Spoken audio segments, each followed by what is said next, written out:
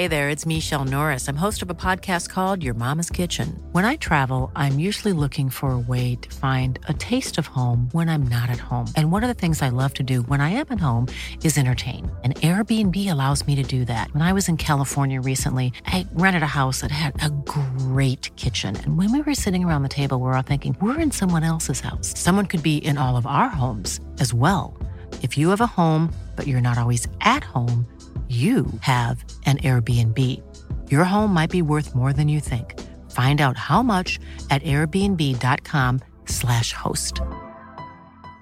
I'm Sandra, and I'm just the professional your small business was looking for. But you didn't hire me because you didn't use LinkedIn Jobs. LinkedIn has professionals you can't find anywhere else, including those who aren't actively looking for a new job, but might be open to the perfect role, like me. In a given month, over 70% of LinkedIn users don't visit other leading job sites. So if you're not looking on LinkedIn, you'll miss out on great candidates like Sandra. Start hiring professionals like a professional. Post your free job on linkedin.com/people today.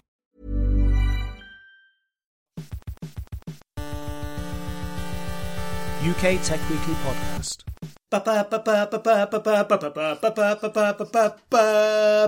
Hey you, welcome to the latest edition of the UK Tech Weekly Podcast, blasting sounds at you every Friday like an audio Sunday paper gone wrong, alright, filling your head and your hearts with telegraphs from the Temple of Tech. This is your weekly dose of infotainment rest cure from the tech surgeons who bring you PC Advisor, TechWorld, Macworld UK and Computerworld UK, and today, Digital Arts. Every 7 days we escape the rain by ducking into the audio comedy tent at a disappointingly corporate audio rock festival, waiting for casts to finish on the main stage as we chew over the big issues of the week in order to bring you no more than 40 minutes of informed tech chat on the hot tech topics of the past 7 days. You can hear us thanks to our sponsor Audio Technica and find us on iTunes and SoundCloud. Don't forget to subscribe, review and tell your friends. Do it right now, listener. I'm Matt Egan, Editorial Director of IDG UK, and today I am delighted to be joined in conversation by the injustice-fighting Chris Martin, Consumer Tech Editor of PC Advisor. Hello. The faster-than-lightning Charlotte G, Editor of TechWorld.com. Good morning. And the very, very frightening Neil Bennett, Editor of Digital Arts. Hello. This week we are talking Facebook's F8, HTC's 10 and Amazon's £300 e-reader. And in the end it turns out it was all a dream. So, pin back your lug holes, listener. I am going in. HTC, easy as 1, 2, 3, easy as HBC, ABC, HT, I don't know, Chris Martin. HTC had 3 ones, and now it has a 10. What gives, my brother? So, yeah, HTC has launched a new phone, and it's dropped the 1, as in the word 1, right, from the model name, so now it's just called the HTC 10. So it's gone straight from 1 to 10. That's like a leap of 9. M7, M8, 1M9, sorry, 1M7, 1M... Yeah, so it's the HTC 10. And now it's the power of 10. Right. Which is to do with partly HTC building phones for 10 years, and partly 10 being the perfect score. So 10 out of 10 is what they're aiming for. It's going to be tricky this time next year, isn't it? So, yeah, I don't know what they're going to do. This one goes up to 11. It's going to be Spinal Tap. Yeah. Sponsored phone. So I noticed a certain amount of meh in the reaction to the HTC 10, but we saw a lot of audience interest on PC Advisor. A lot of audience interest. Yeah. So should we care? I think we should care. Even though smartphones have got to very much kind of hit a ceiling where it's very difficult for these companies to differentiate and make them new and better and make people want to upgrade. We were kind of a little bit shocked at how many readers were trying to find out all the details and were interested in whether they were going to upgrade from their M7s that they'd been using for many years. So, I mean, typically speaking, HTC's made really great phones. What is great about this one, if anything? So they're following a very set formula, basically, from the last 3 phones. So where LG's kind of shaken things up with the modular design, and Samsung has just tweaked its design, HTC's done something similar where the design is basically the same, but there are hardware improvements kind of throughout. So the screen's better, the camera's better, the audio's better. Generally, the whole thing is better. Performance is better. They're basically claiming that it's the best phone on the market in a number of areas. The best phone ever. Pretty much. And HTC also makes nice products. I mean, they were the first to make a metallic phone, I think. Possibly even before Apple to make a fully metal phone. That is possibly true, yes. Bone of contention between them. It doesn't really matter, does it? But the point is, they were certainly the first non-Apple manufacturer to make a device that you would be proud just to kind of hold in front of actual human beings. Yeah, I think I remember saying something along the lines of the M7 or one of the original ones being the first kind of Android phone that had come along with a build quality to match Apple. Yeah. And they have maintained that, but it you can't help but feel a little bit bored by similarity sometimes. But we don't want our listeners to feel bored. No. So how does it compare to like the Huawei P9 and the other flagships that are out there right now? It compares very similarly, but we've kind of we've reached a point where all of these phones have quad HD screens. You know, they're all perfectly good enough on the processor side of things. Obviously, we benchmark them and stuff, but the numbers kind of are meaning less and less as we go on. Like, you don't notice the difference when you're using them. So it's really coming down to things like camera and, like, I guess what you'd call special features like waterproofing. Audio, I think, is still much more niche than, say, the camera for most people. But they really have gone down that avenue. So a bit like Sony. So if you are an audiophile looking for the best phone in terms of audio, then the HTC is possibly one of them. Although arguably the LG G5 has the hi-fi module that you can plug in, which has an amp and a DAC inside. All right, so wow me with the other differentiator, which is price. How much is this going to cost you? Price is actually a little bit higher than I was expecting. Right. So it's 569, which is the same as the Galaxy S7. That's a tricky spot to be in if you're competing against Samsung. It's tricky, yeah. And the G5 has already dropped to 499, and it's only been out for a couple of weeks. So I think we're probably struggling to find something to get too excited about. Let's open it up to Charlotte and Neil. You know, neither of you are professionally particularly interested in smartphones. Anything grabbing you about HTC's launch this week? Do you care? I just want a phone that has decent battery life. What phone, if you don't mind me asking, what phone are you using right now? Is this one of your Chinese specials? Yes, I have a OnePlus 2. Okay, that's a great phone. Yes, it's a very good phone, and it has an excellent camera. Probably the best camera I've had on a phone before. But it also, you know, you kind of always have this situation where battery life gradually declines, and it's kind of annoying. Yeah, certainly is. And as I said before on this pod, I use a pretty cheap phone, principally because it's got better battery life. And it's really important on a sort of grander scale. It's actually really important because one of the things that will help us hopefully solve power as an issue in terms of the environment is batteries. Being able to transport power from one place to another. Yeah. And it does seem to me there's a challenge for these companies who are competing for headlines, and HTC is a classic example of that they add features and they add power, and it actually, if anything, makes battery life worse. Yeah. Do you care? You're an iPhone user, aren't you? Yeah, I've got quite an old iPhone. Probably will upgrade at some point in the near future.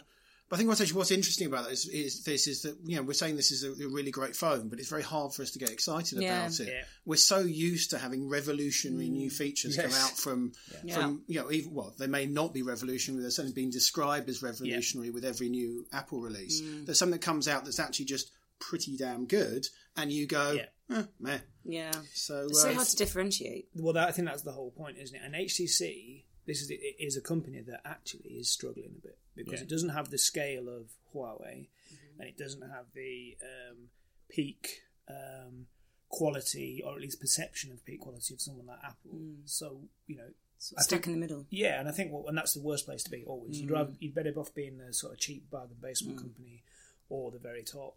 And, you know, I think what we saw in terms of audience reaction is there are a lot of people who, once they've got an HTC phone, love it and want to stay with it.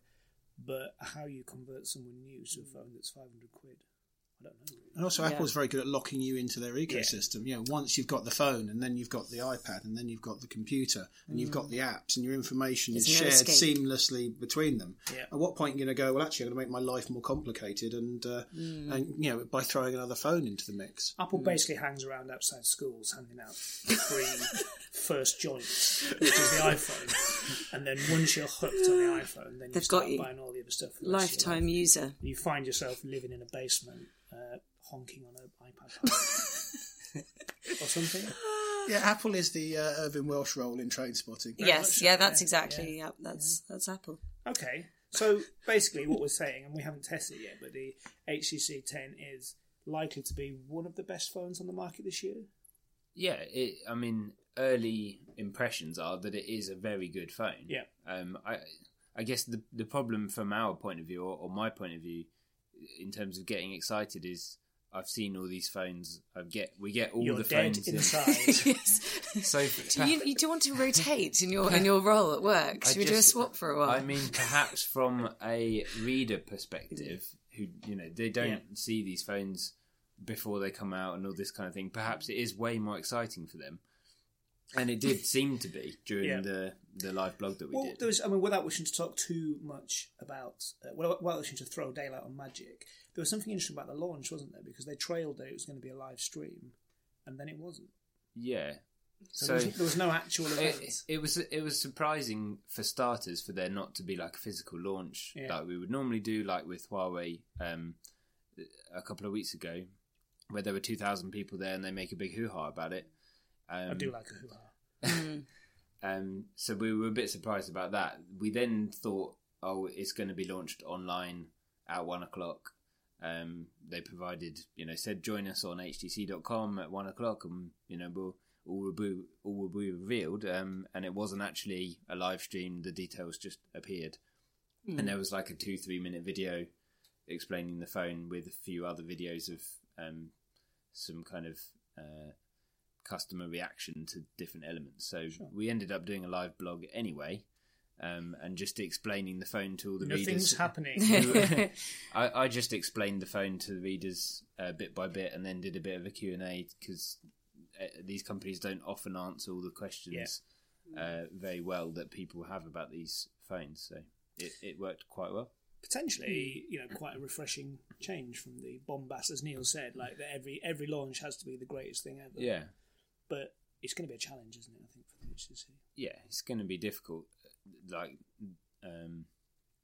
Vive is going to be their popular product. Yeah, their VR headset's going to be probably a bigger winner than this phone. Okay, so without let's see what our esteemed colleagues think as we go around the room. Chris Martin, HTC 10 launch, HT A+, or HT must do better? Bit of both, but we always get this every week. It's a bit of both. I try and make these binary. I know, it's just too difficult to choose one or the other. Okay, so HT meh. HT meh. Dunno. Okay, HT dunno. Yeah, that's a third option. Is that your answer, Charlotte? Yeah, I've got to go with that now. Yeah, Neil, HTC A+, HT dunno, or HT must do better? Yeah, whatever. Where's my Vive? Okay. On that bombshell, we'll take a short break and we'll be back to talk Facebook. Charlotte G. Like.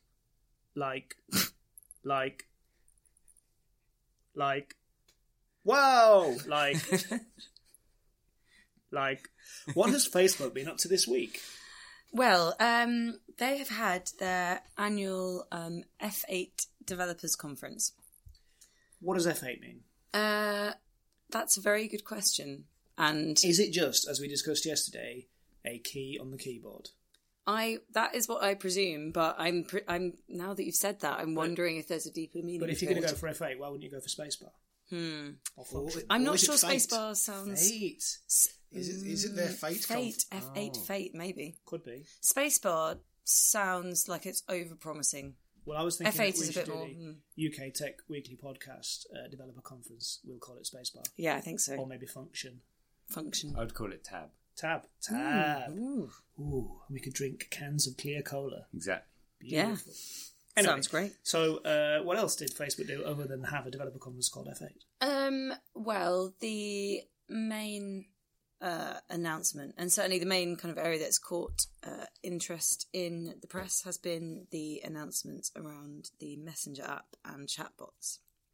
So they're going to be integrating chatbot functionality into Messenger. So you could message... well, actually, there currently is a bot for Taco Bell. TacoBot. So the idea is that you transact over Messenger. Yep. So the business, they, from their side, they have a sort of automatic customer service assistant, which is, to be clear, not a real person. You message them. It's a bot. It's a bot. You message this bot, and they kind of take your order and process it for you, sure. Cutting out kind of the middleman, I suppose, or stealing jobs. Don't know. And this is a little bit like there's a product you've been trying in the UK. Is it Hero? Oh yeah. There is. Yes, there's an app actually that does exactly that. That's about messaging. Let's go with messaging. Yeah. For businesses. So basically, it's meant to eliminate that annoying kind of staying on hold for ages on the phone, and sort of recreate the experience you have, like WhatsApping your friends, but for a company. And there's been sort of a bit of talk about this. We talked about it with regards to Microsoft Build recently. Yes. And the argument from the technology side is always that younger people don't like phoning. Yeah, apparently millennials don't pick up the phone. Yeah. Which is, a thing, I guess, but the reality is, as you sort of hinted at before, it's much cheaper for a business to have a bot that reacts to customers than it is to have pesky humans getting in the way. Yes, true. And also, I mean, I would like to see some of the evidence behind some of the claims made around millennials, because I saw something yesterday that claimed that millennials don't eat meals, which I'm pretty sure is not hang on a minute. accurate. We talked about breakfast before you came on this very show, and it transpired, who didn't have breakfast? Okay, yeah, I know. A millennial around the table. Guilty as charged. Yeah, we apparently don't eat meals. Who knew? Just in case Charlotte's parents are listening, she's going to have a large afternoon meal, so it should be all right in the end. Yeah, don't worry, Mum and Dad. Yeah. Love you lots. Yes, anyway, back to chatbots. So that will be stuff like you go on and say, call me an Uber to, your home, for example, or whatever address. You just would say that to the bot, and then it would go away and do it for you. Yeah. But the question is whether or not you will have your own personal chatbot, or whether you'll interact separately with different bots for each individual company. So probably eventually you'll have your own one. Okay, so you have your own character that you speak to, almost like a kind of Siri. Like Siri or Cortana, yeah. That's interesting. Yeah. And technologically, it's really interesting. Yes. Because to be able to tie all that stuff together is a big ask. Artificial intelligence and deep learning. And specifically what Facebook said this week was that in the US, from now, you can transact with bots over Messenger. Yes, if it's enabled by that company. I mean, I think CNN have got a chatbot at the moment. I think the problem is, the problem so far is that it depends on the quality of the bot, because some of them, sort of, for example, I don't know, if you try and ask what the weather is, unless you sort of phrase it in precisely the way that it's used to, it won't know. If you said, like, how hot is it today, it might not understand that versus what's the forecast for the next 3 days. And that's a bit like with Google search, like Boolean search. And it really became a mass market thing. Now it's much more, semantic search. So it guesses and understands what it's saying. Neil, this is a subject you've been looking into quite a lot, isn't it? I was going to say, the key difference here is you have bots at the moment. You go on Dell's website, you go on Apple's website, it will pop up and it will ask you questions. But in the same way that kind of, because it's a bit like autonomous cars, at the moment you have like parking sensors on your car. These are very, very simple things. You have a process, you put some input into it, and it gives you a series of predefined responses. These are the kind of chatbots that you have at the moment. Yeah. The difference in the future is going to be artificial intelligence. These things are going to be thinking for themselves. As you said, it's semantically looking at the words that you're saying and working out kind of what you mean rather than what you're saying. Yeah. And that's going to make a huge difference. In the meantime, though, however, there's going to be some awful stuff. the first generation of bots are going to be terrible. Yeah, agreed. But they need to learn. I mean, the whole point of this and the whole They reason... need to learn. They need to learn. Well, they're kind of like... Well, they do. They're kind of like a toddler. Yeah. You have a toddler... We were saying with regards to Tay, the Twitter bot. Yes. Actually, that is a teenage person who needs to understand its limitations. So the fact that it's been spewing out all this racist invective is just because it's repeating what it hears. Yeah. It needs to understand the barriers. So that kind of backs up your point, I guess, that they need to understand and learn and develop over time. Yeah, I mean, I thought Tay was a brilliant experiment. I mean, from a PR perspective, it wasn't great for the people behind it, but... Or for Mexicans. Well, yeah. But it shows what happens if you take an AI and you don't train it well. And it shows why you do need to actually, train these things to actually be helpful and guide them along the way. Because the worst thing would be, as a company, to have this kind of interaction with your customers, but it not to work. A bit like, exactly. when there was a rush for companies to get Twitter feeds, and that was great, and your parcel didn't deliver, so you could tweet at post office, and they'd say, yes, we've understood your complaint, and then nothing happened. That's loads worse than there not being someone there because you just made a call. Yeah. So from a DA perspective, from digital arts perspective, I guess creatives need to start thinking about the user experience of interacting with the bot. Well, I think we know where the bar is when it comes to bots, and that's what you get when you phone up a call centre. Yeah. Recently a tree went down in my parents' house and took out the BT line, and they had Your real parents trouble. have trees in their houses? The tree down the road from them, took out the line the telephone line going through it, and they had real difficulty getting hold of BT to try and get a service and try and get people. Oh, I've been there. And that's the line. If bots can provide, they don't have to be perfect. They don't have to deliver things. They just have to be better than what's available. I agree. At the moment. So I think it's a case where you'll start seeing very, very simple bots offering very, very simple services, and they will then learn and they'll get better and get better and get better. And actually, the really good thing about Facebook being involved in this is that they have the scale, so that the bots can learn from everyone's experiences. Yeah. But in the short term, in the next 6 months, you're going to have some horrible times getting really bad responses from these things. But every time it gets it wrong, if Facebook and these companies are doing it well, they will actually learn from that experience and get better. Facebook is the perfect testbed because, as in the same way as with its sort of general media business, because people actively choose to interact with it. People present their information to Facebook. So I completely take your point. Charlotte, I feel like I stepped in when you were about to say something there. No, that's fine. I was just going to say that the thing that's interesting is obviously, I mean, when I was kind of doing a bit of research, I realised that bots have been around since the 1960s. So this kind of idea of interacting with something is not... Selling a little or a lot? Shopify helps you do your thing however you cha-ching. Shopify is the global commerce platform that helps you sell at every stage of your business. From the launch your online shop stage to the first real-life store stage, all the way to the did we just hit a million orders stage.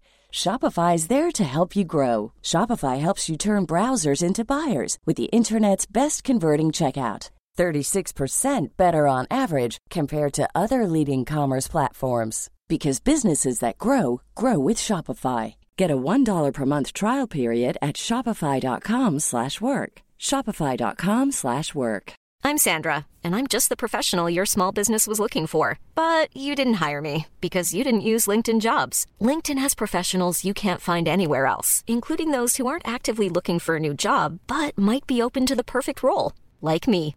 In a given month, over 70% of LinkedIn users don't visit other leading job sites. So if you're not looking on LinkedIn, you'll miss out on great candidates like Sandra. Start hiring professionals like a professional. Post your free job on linkedin.com/people today. Millions of people have lost weight with personalized plans from Noom. Like Evan, who can't stand salads and still lost 50 pounds. Salads generally for most people are the easy button, right? For me, that wasn't an option. I never really was a salad guy. That's just not who I am. But Noom worked for me. Get your personalized plan today at Noom.com. Real Noom user compensated to provide their story. In 4 weeks, the typical Noom user can expect to lose 1 to 2 pounds per week. Individual results may vary. New, but the thing that is interesting about this is kind of Satya Nadella, Microsoft's CEO, sort of referred to it as conversation as a platform. And the thing that's interesting is what developers will build for using kind of chatbot tech. So it's kind of where this will go. I think the only thing that I would say is that obviously the good thing is that Facebook has huge scale, but also the slightly scary thing is what exactly are we divulging to the companies that we're ordering from? It was good from a business point of view. I mean, one of the questions I was going to ask is this creepy? Do we feel weird? Yeah, because they'll have your credit. I mean, if you're ordering a pizza from a chatbot, they need to have your credit card data. Let me just think about ordering a pizza for a second. So good. Visualize, yeah. No, absolutely. Yeah. I mean, one of the things that, again, to your point about this not being new, that does strike me about this is we kind of do this already, and it's that classic thing of because I feel slightly icky about the idea of well, there's two aspects to it. We'll come on to the jobs bit in a minute, but I feel slightly icky about the idea of interacting with an organisation in this way, giving up my information to it. But always, or it seems to be in the Western world, convenience trumps concerns of privacy. So I am quite happy on a Friday night to text Domino's, other pizza makers are available, but they're not as good. And, in return for... I was about to start listing alternative pizza places, sorry. Papa John's is all right. Papa John's pretty good. Ferrezza, near where I live. Very good. John's is better. Really? Yeah, it is better. That's just as long as you don't go pizza, but that's mainly because I worked there about 20 years ago. So okay, I know where the bodies are buried. Yeah. There are no bodies buried. They got used and put in the pizza. Exactly. What am I saying? Domino's has the best boxes, though. Yeah. Yes. Their new design boxes. Yeah. Really cool. I'm not too bothered about giving a bot my details. Well, what's the difference between me typing my card details in on a website and ordering something than giving it to a bot? Isn't it basically the same? Yes, I think it is. Sorry, go on. I was just going to say the difference is whether that information is just shared between you and the company, or whether it's transferred, or whether Facebook keeps some of that information. Now, if they keep some of that information just to train bots to get smarter, and they properly anonymise it, then that's fine. But if they then build that into their big marketing database and start going, we know that you always phone up and have order a pizza at this particular time, so we're going to keep. We're going to sell that to a competitor. So suddenly, instead of you getting an email from the people you always order a pizza from, you're suddenly getting 5 people go, Pizza Hut, naff off, stop emailing me. So the privacy element is interesting. Yeah. Well, I think the point I was trying to make, and Neil just made it better than me, is that, because I was obsessing about pizzas, but is that... it's not necessarily. You're exactly right, Chris. It's not exactly as if you're giving over any more information and you're still giving it away to an organisation. But as this technology develops, it's going to at least initially feel creepy because you will start to be presented with opportunities based on your geography, because you've got Facebook on your phone, so it knows where you are. You've got a friend nearby. Knows the time. It's all that stuff. Which, on the one hand, could be seen in a benign way as being just a means of making your life more convenient and better. But we also know that it's driven by marketing. So you're going to end up, as we do anyway, spending money on stuff you don't necessarily want. Or it almost becomes a bit like social engineering. But as I'm saying that, I realise I sound like the sort of person who wears a tin hat and is scared of Wi-Fi. No, but I think it's a valid concern, though, because I think certainly when you look at... Because I think inevitably... you will eventually just have one chatbot that you interact with for all of these things. Brian, let's call him. You can probably tell him whatever you want to call him. Yeah. Brian Sue. He's going to be called Brian. Yeah, that's fine. So Brian, the chatbot that you're so sort of like your personal butler, I guess. Brian the bot butler. Brian the bot butler. Yeah, it doesn't sound quite right when you put it that way. He takes me back to prep school. What was I going to say? So the thing that's kind of worrying is how much Brian is going to know about you. Brian might know you better than you do. Yeah. So Brian might start suggesting stuff. Exactly. For example, don't get me wrong, I think all round, yes, it's going to make people's lives more convenient, and there's not that a great deal to be scared about. But just the sort of, the kind of push marketing stuff slightly, that does slightly worry me. It's also human nature to feel weird about that stuff. Like in the 80s, you millennials won't remember this, but they used to put fluoride in the water. The local authority used to put fluoride in the water. It was categorically a good thing because it improved the quality of people's teeth. Yeah. And there was a point when it became an issue because some people were like, that's kind of impinging on my freedom not to have fluoride in my water. It's impinging on my freedom to have bad teeth. And people do sometimes, probably quite naturally, although that's clearly a cracker's example, react in that way. But then it does seem that, our interaction with technology over the past decade or so suggests that we're prepared to be kind of enveloped in the warm arms of some tech if it makes our life at least appear marginally easier. And we feel, and I think also it's feeling that people have given their consent for it to use our data for this thing. Yes, I think if it sort of randomly started saying, hey, it's 5 p.m. on a Friday, do you want me to order you a pizza? I don't know why I would be doing that at that point.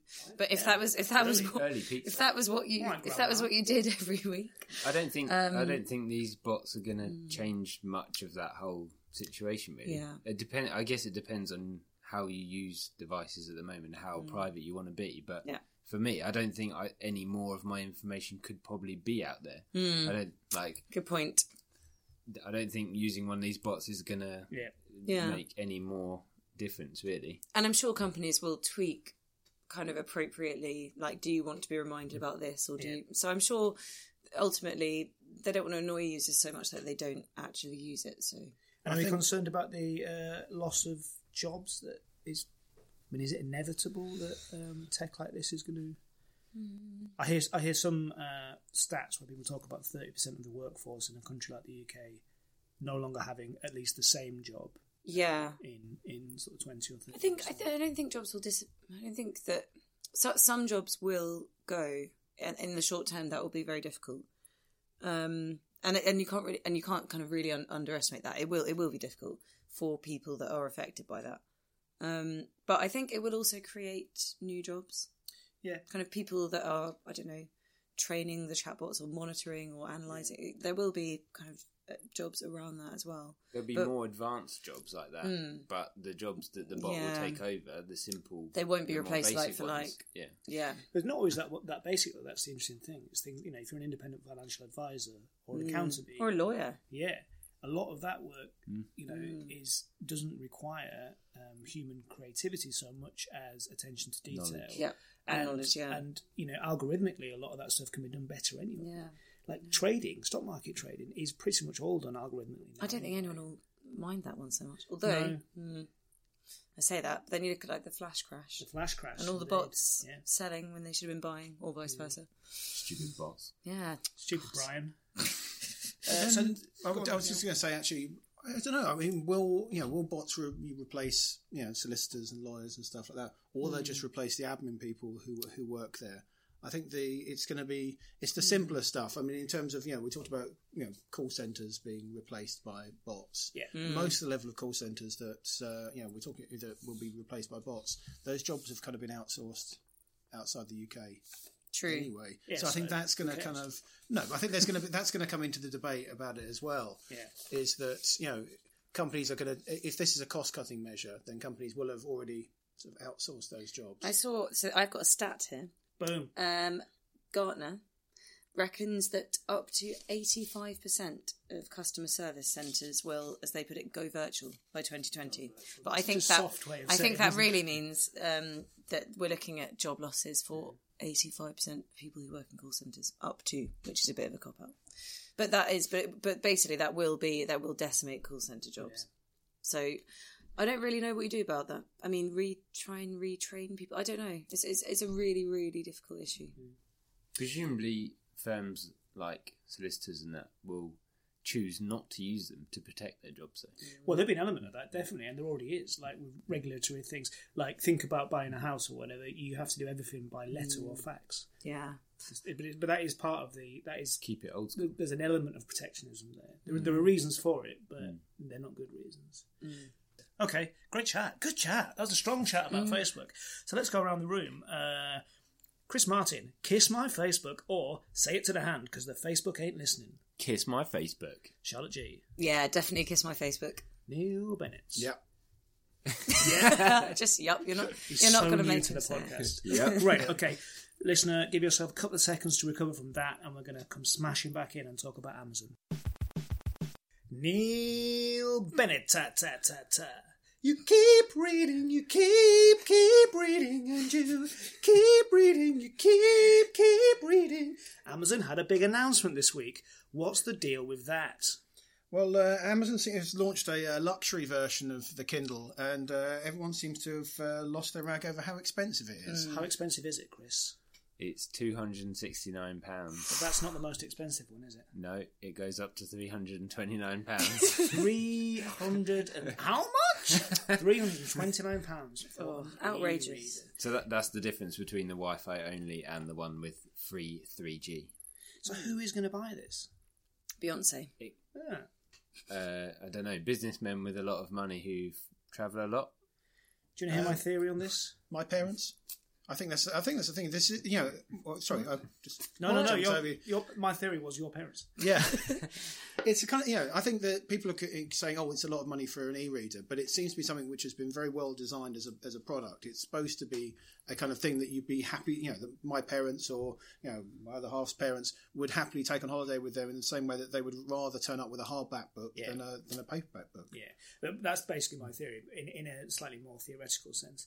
But I think, in the same way as when you go into Starbucks and there are always 3 different price options for everything, this is the premium luxury product.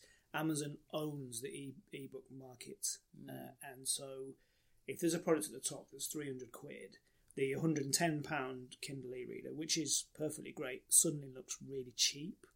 You've also got a minimal number of people who are going to buy them. So in the same way as, some tradespeople decide to charge more than everyone else because there's a certain amount of work going around, and even if they lose some jobs, you might as well get the jobs where you get paid the higher yield.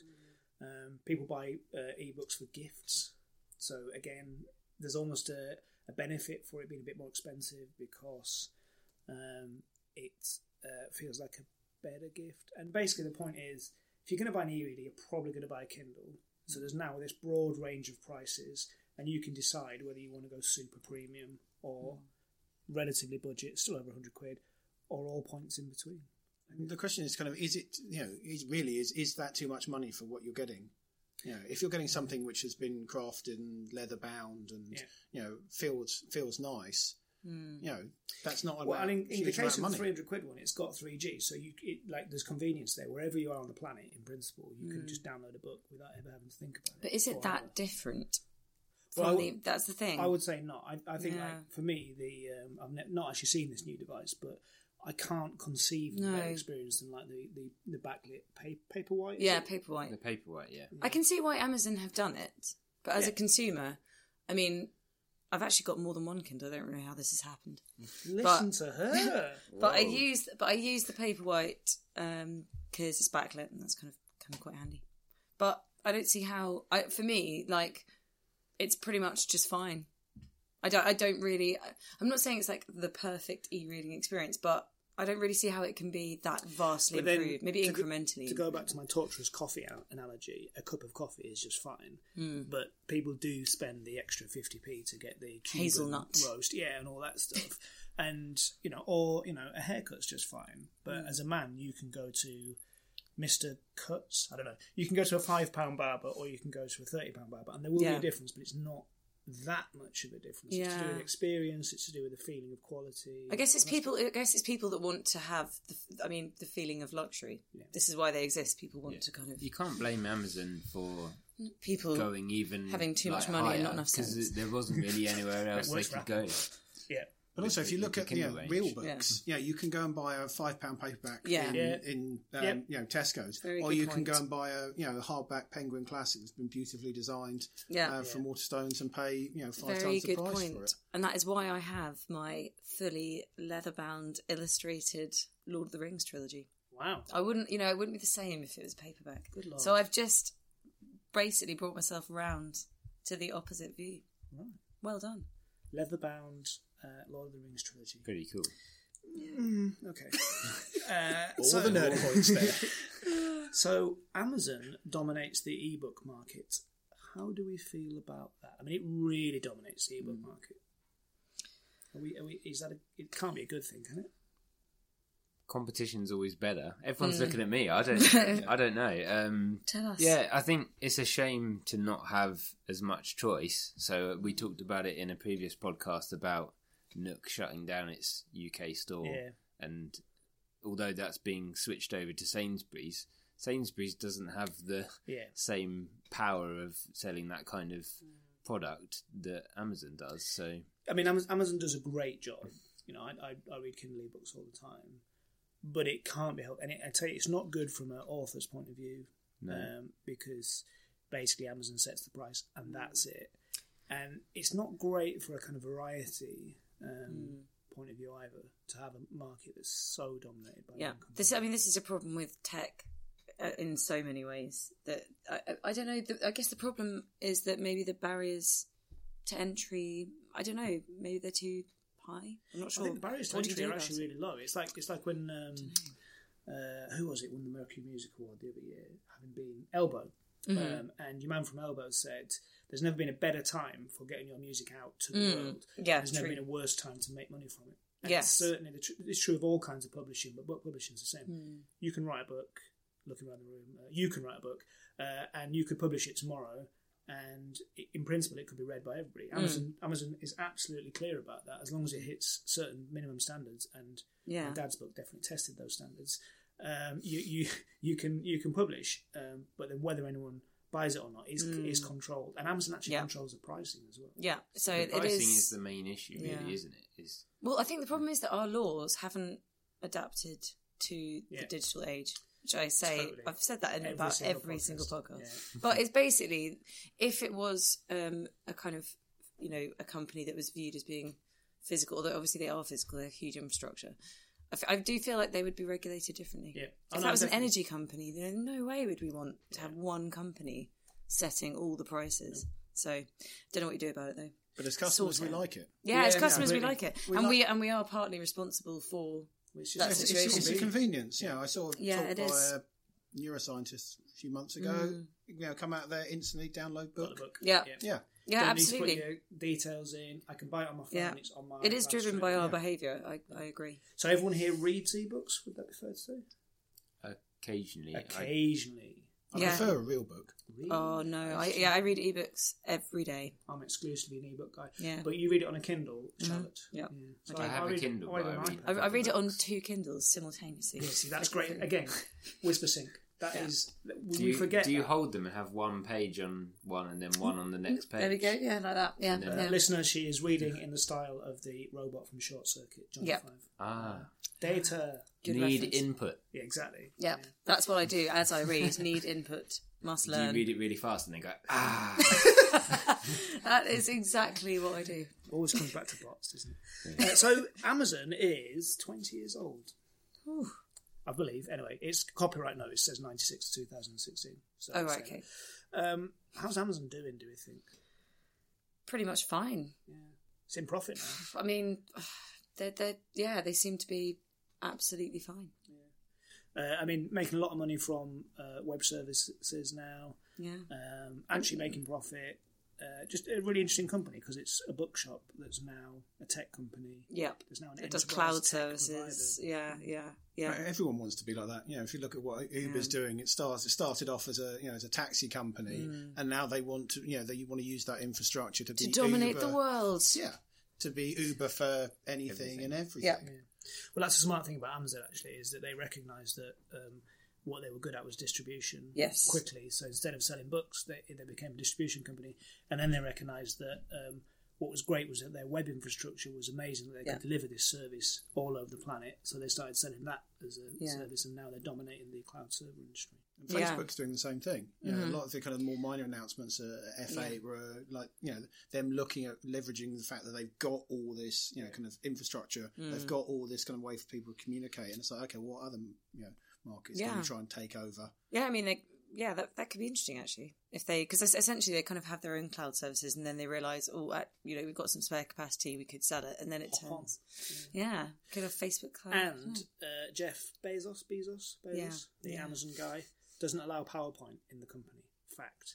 Okay. If you want to have a meeting, you have to send a bullet-pointed note of what you're going to say in the meeting, and then everyone reads it, and then you go to the meeting, and then they discuss it. So you don't have the chance to influence by emotion and presentation. That's okay, actually, with me. I think it's brilliant. That's one of the best things probably you could have told me about. So you can't. So internally, the principle at least is internally, you can't be sold on something. Yes, you have to have time to digest the information and then make a decision. And also, you concentrate. If there's a PowerPoint, people stare at that rather than concentrating on what's actually being discussed. And you can't possibly, convince them of anything just using words, obviously. So there's Slight flaw in that argument, I think. Yeah. But I mean, if there's a visual, it's not so useful if there's an actual visual element. But I would say I suspect it's a reaction to working in companies where the person who shouts loudest and in the most convincing way wins the argument. Which never happens in the publishing industry. Oh no. Oh no. On that bombshell, let's go around the room. Amazon Kindle, great to read or going to seed? Chris Martin. Great to read. Charlotte G. Great, but I'm not paying that much money. Okay, Neil Bennetts. Give me a Penguin Classic. Great. Aww. Thanks for listening to this edition of the UK Tech Weekly podcast, listener. It was a long one, but I think a good one. Do get in touch and let us know your thoughts and opinion, and to shake us down for cash, you can tweet us at UK Tech Podcast or email editor@IDG UK. We will be back next week with more informed opinion on the hottest topics in tech, courtesy of our good friends Audio Technica. So find us on iTunes, SoundCloud and all the other places from which you source podcasts. Don't forget to subscribe, report us, that means review us, and tell us your friends. Go on, tell your friends right now. And until then, say goodbye, team. Bye. UK Tech Weekly Podcast. Even when we're on a budget, we still deserve nice things. Quince is a place to scoop up stunning high-end goods for 50 to 80% less than similar brands. They have buttery soft cashmere sweaters starting at $50, luxurious Italian leather bags, and so much more.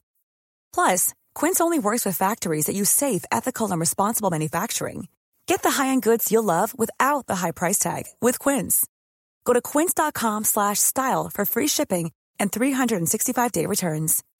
As humans, we're naturally driven by the search for better. But when it comes to hiring, the best way to search for a candidate isn't to search at all. Don't search, match with Indeed. When I was looking to hire someone, it was so slow and overwhelming.